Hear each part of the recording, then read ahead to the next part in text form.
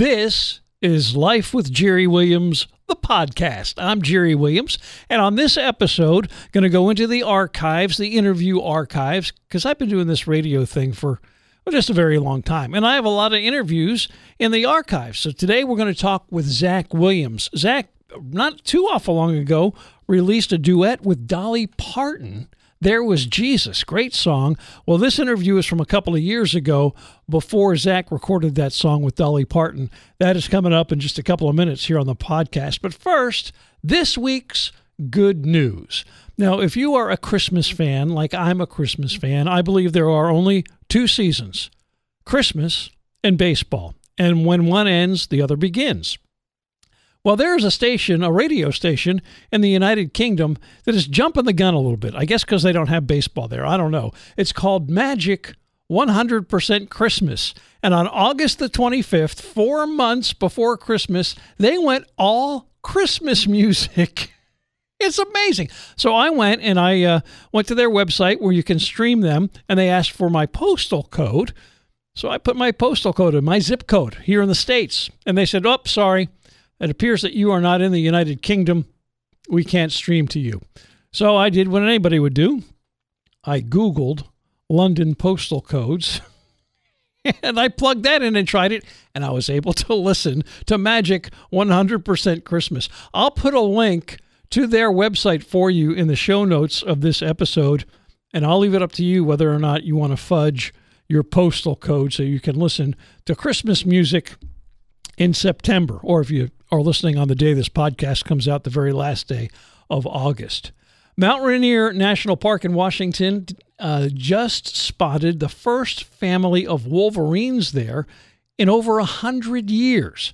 Wolverines were hunted almost to extinction back in the 1800s and the early 1900s. They're starting to make a little bit of a comeback, but they spotted two kits or little baby wolverines and a nursing mom on cameras that the Park Service had set up for the express purpose of trying to see if there actually are any wolverines. You're a fan of the show Home Improvement? You remember that? It's been 20 years since that went off the air, right? With Tim Allen as Tim the Toolman Taylor. Well, Tim and Richard Karn, who played Al, his sidekick on the show and his comedic foil, are getting back together for a new show. This one's going to be a competition series called Some Assembly Required, where people will compete to breathe new life into everyday household items in need of fixing. History Channel has picked this up. It should be on their schedule sometime next year. They're not saying exactly when. I love it when something I believe but have no real proof for actually gets proven to be true. And I now have evidence. I thought for the longest time that the most intricate, complex, complicated, delicate machine in all of human history was the milkshake machine at McDonald's. Because 8 out of 9 times that I would go into a McDonald's and order a milkshake, the response would come back, "I'm sorry, the milkshake machine is broken." Well, a former McDonald's employee has blown the whistle on that and said that that is fake. The shake machines are not broken. It's such a complicated procedure to refill them that employees would just rather tell customers, sorry, the machine's broken. Apparently, you got to get a ladder out. You have to climb up on the ladder. You have to tote a 5-pound bag. That doesn't seem like it's very heavy to me, of shake mix and dump this into the shake machine. And then it takes about 15 minutes for the shake machine to freeze that so that you can actually get a milkshake. So next time you go into a McDonald's and they tell you, I'm sorry, the shake machine is broken, you just look at them and say, you know what, let's go get that ladder. I'll help you fill that shake machine. And this week's top honeybee story of the week, because I am a beekeeper. Apitourism, or is it apitourism, is a thing now. It comes from the term apiary, which is a place where bees are kept or a collection of beehives. Apitourism is a travel concept that combines bees and beekeeping with memorable journeys for the whole family to enjoy. From things like experiencing a day in the life of a beekeeper to a warm honey drizzle massage, beeswax candle making, to a honey-themed hotel. There are more and more destinations popping up all over the place that specialize in apatourism. And I will put a link to a story about apatourism from honey.com in the show notes of this episode. And they outline places and have links to places from California to Pennsylvania, in the Midwest and Wisconsin and the Chicago area. I think they've got one in Texas listed there. And like I said, there's more and more coming all the time. I'll put that link in the show notes on this episode.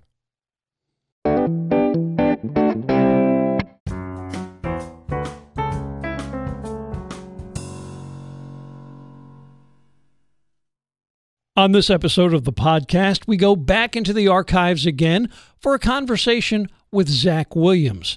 Now, this conversation originally took place in April of 2018. Zach was on the road about halfway through a tour, and he was coming to Georgia, where I work at the Joy FM Georgia. We were getting ready for that show. So I asked him how that tour was going. He was about halfway through at this point, and if he had any memorable moments to share. How close are you to wrapping up this tour? We literally are right at the halfway mark. Now, you're here in our area on Friday, May the 4th. You're going to be at Faith Baptist Church in LaGrange. Yeah, and that will be, we'll have 2 more shows after that one. So that's wrapping it up right there when we get to you guys. Well, by then you ought to have all the kinks worked out and be pretty warmed up and ready to go, right? We will, yeah. That's usually how it goes. By the end of the tour, everything's working so good you don't want it to stop. So how's it been so far now that you're about the halfway mark? What kind of response are you getting? Any highlights you want to share? It's really been good. We got to do a show for a community in Kentucky, in Marshall County. I don't know if you remembered hearing about any of that, but they had a school shooting in January. Yeah. It was like the first school shooting of 2018. And we kind of turned the tour stop into, we called it a night of healing and hope instead of the Chainbreaker tour, and really got to minister to that town, just to see the town come out and support, all those high school kids. We played in the gym of the school. It was just kind of a surreal night. I had 20 years ago in March of this year, the town I'm from in Arkansas it had the very first school shooting in history, and that happened when I was in my freshman year in college, and my cousin was the elementary school teacher that got shot and lost her life. And so I kind of had a connection to it. But what was crazy was the promoter, he didn't know anything about that when he asked me to do this. And I said, well, I'd love to do it. And so for me, it just kind of brought back a lot of memories of, 20 years ago and seeing what that did to our town and our community, and just knowing the effect that was having on their small town and community as well. So it was just it was a cool night just to see what God was doing and praying that he was healing those wounds and taking that fear away from those kids. So when you get off the road, what are you doing? Man, when I'm home right now, we just bought a new house. Well, we kind of built a new house this past year and moved in. So my wife is a trooper, man. She pretty much moved our entire house to this new place. And so when I've been home, I've been helping unpack and taking things to the dump and recycling centers and things like that. We spent 3 days while I was home this last time cleaning out our old place, the garage, and taking loads to the landfill. But whenever I'm not having to do that, if I wasn't a musician, I would probably be trying to open a restaurant somewhere. And so we usually go buy groceries, and my kids, they love to help me, and that's just a big thing in our house is cooking dinner together and hanging out. So that's what I'm doing whenever I'm off the road. And honestly, I've got an idea for a new cookbook that I've kind of been working on this last 6 months to a year, and that's my plan, is to try to have a cookbook out sometime next year. So what is your signature dish? Oh my gosh. I don't know that I have a signature dish. We cook a lot of steak at my house, and I've gotten pretty well rounded in whether I can do it on a grill or we do them in a cast iron pan, or I've started doing this new thing.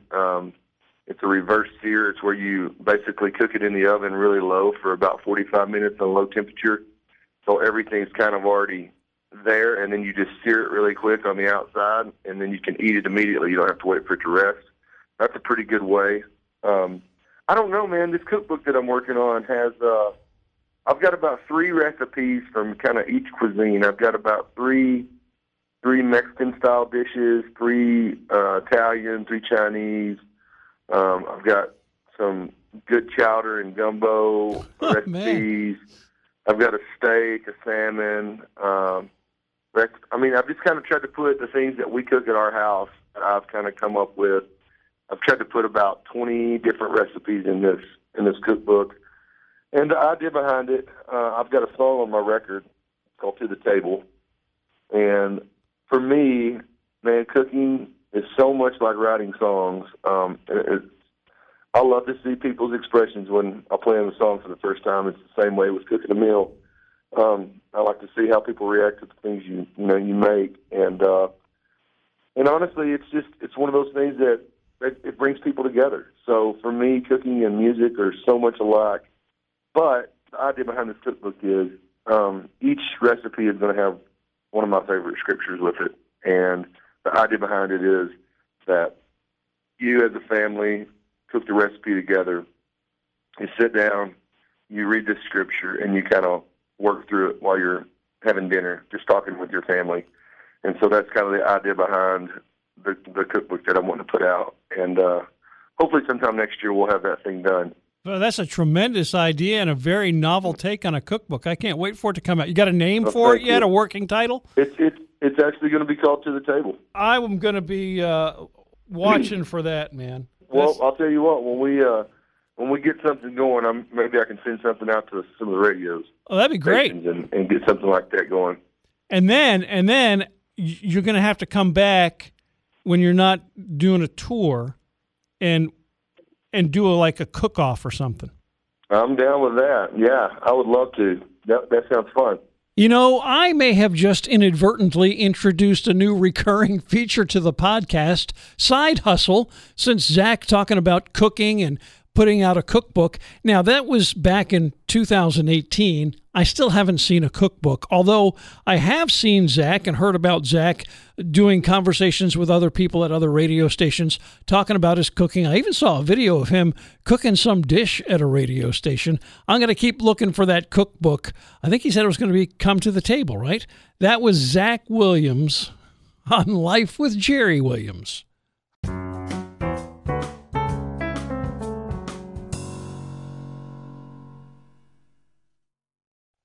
My son and 3 grandsons live with my wife and I am becoming more and more convinced that there is such an amazing amount of content available around our dinner table every night. It deserves either a live stream or a podcast of its own. Let me give you an example. Just the other night, we're sitting at dinner, and my middle grandson, Travis, he's 12 years old, brought up an incident that happened recently.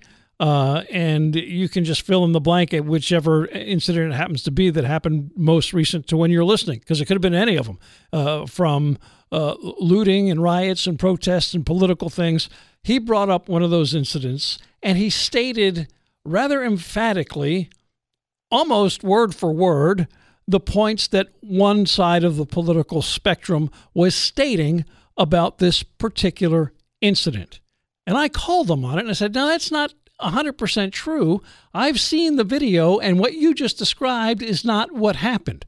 He said, where'd you find the video? I said, Travis, you got to search things out. You got to find the evidence for yourself, because unfortunately right now, both sides, or all sides, because there's more than just 2 sides to a lot of these things, are all coming from a very particular point of view, and you can't always trust the information to be accurate and truthful. You have to look at the evidence, and you have to look at the motivation of the people presenting the evidence. And that got me thinking about something that the Apostle John wrote in the book 1 John in the New Testament. John, often referred to as the disciple whom Jesus loved, and he seeks to explain in pretty straightforward words the extent of God's love for us, the evidence of that love, and the effect it must have on those who claim that love. Because of God's love, we are now called his children. That love and our designation as God's children have some pretty dramatic effects, both on how the world views us and how we are to act toward others. It is in the evidence of those effects that we can tell if we truly grasp the significance of God's love for us and embrace the responsibility that comes with accepting that love. John echoes the words of Jesus when he says that because we are children of God, the world does not know us because it did not know him. Yet we should be able to identify our sisters and brothers because of the effect of God's love. You know that he appeared in order to take away sins, and in him there is no sin, John explains. Make sure no one deceives you. The one who practices righteousness is righteous, just as he is righteous. The one who practices sin is of the devil, for the devil has sinned from the beginning. See, our actions must reflect the love of God that we claim to know, or else that love is not in us. It must be evident. It must be obvious. John writes, by this, the children of God and the children of the devil are obvious. Anyone who does not practice righteousness is not of God, nor the one who does not love his brother. For this is the message which you have heard from the beginning, that we should love one another. John then provides a little bit more detail. He says, we know love by this. Here's the evidence. That he laid down his life for us, and we ought to lay down our lives for the brethren. But whoever has the world's goods and sees his brother in need and closes his heart against him, how does the love of God abide in him? Little children, let us not love with word or tongue, but in deed and truth. John's saying there has to be evidence of that love in the way you live your lives. Now, amazingly, John's use of the word brother in that quote I just read for you has occasionally caused some confusion and even some controversy. I've read and heard people declare that because of this statement by John that mentions brother and brethren, our responsibility to love, to see a brother in need and help him, extends only to our fellow Christians. Now, I really want to keep my family-friendly rating on this podcast, so I'm going to choose my words very carefully here in responding to that belief. It is garbage. Whenever I hear or read someone making that argument, I'm reminded of the lawyer who put Jesus to the test by asking him, "What shall I do to inherit eternal life?" And Jesus responded, "What's written in the law? How does it read to you?" And the lawyer answered, "Love the Lord your God with all your heart, soul, strength, and mind, and your neighbor as yourself." Well, Jesus said, "You've answered correctly. Do this, and you shall live." But wishing to justify himself, the lawyer said to Jesus, "And who is my neighbor?" Well, Jesus responded with the story of the Good Samaritan. You see, God's love, his kindness, mercy, blessings, are not based on who you are or where you come from, the color of your skin or hair or eyes, the language you speak, or even where you worship or if you worship anything or anyone. God loves you because God is love. And if we claim his love and claim to be his children, then we are to love as he loves, based solely on the source of that love and not the object of it. Now, if in doubt about who to demonstrate love to, I think it's always best to err on the side of inclusion rather than exclusion. We shouldn't be searching for reasons to limit who we love. Well, John says brothers, and that guy is certainly not my brother. No, rather we must seek the opportunity to share God's love as generously as we are able. God has granted us many blessings, even the goods of this world, in order that we may demonstrate his love for others, especially to those in need of what we have been given so generously.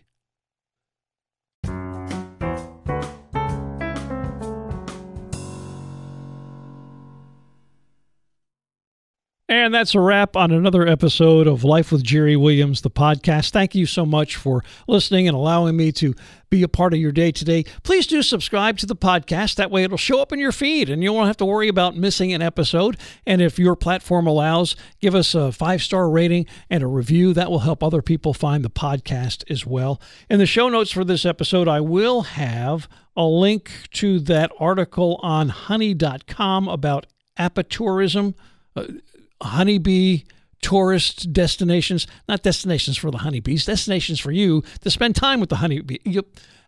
That link will be in the show notes, as well as a link to Magic 100% Christmas, that radio station in the United Kingdom that is playing all Christmas music, has been since August the 25th. If you'd like to comment ever on anything you hear on the podcast, maybe you have some suggestions, maybe you've got that romance story of how you met and you think maybe other people would be interested in it, because we're looking for stories for that segment of the podcast, How We Met, you can email me at podcast@jerrywilliamsmedia.com.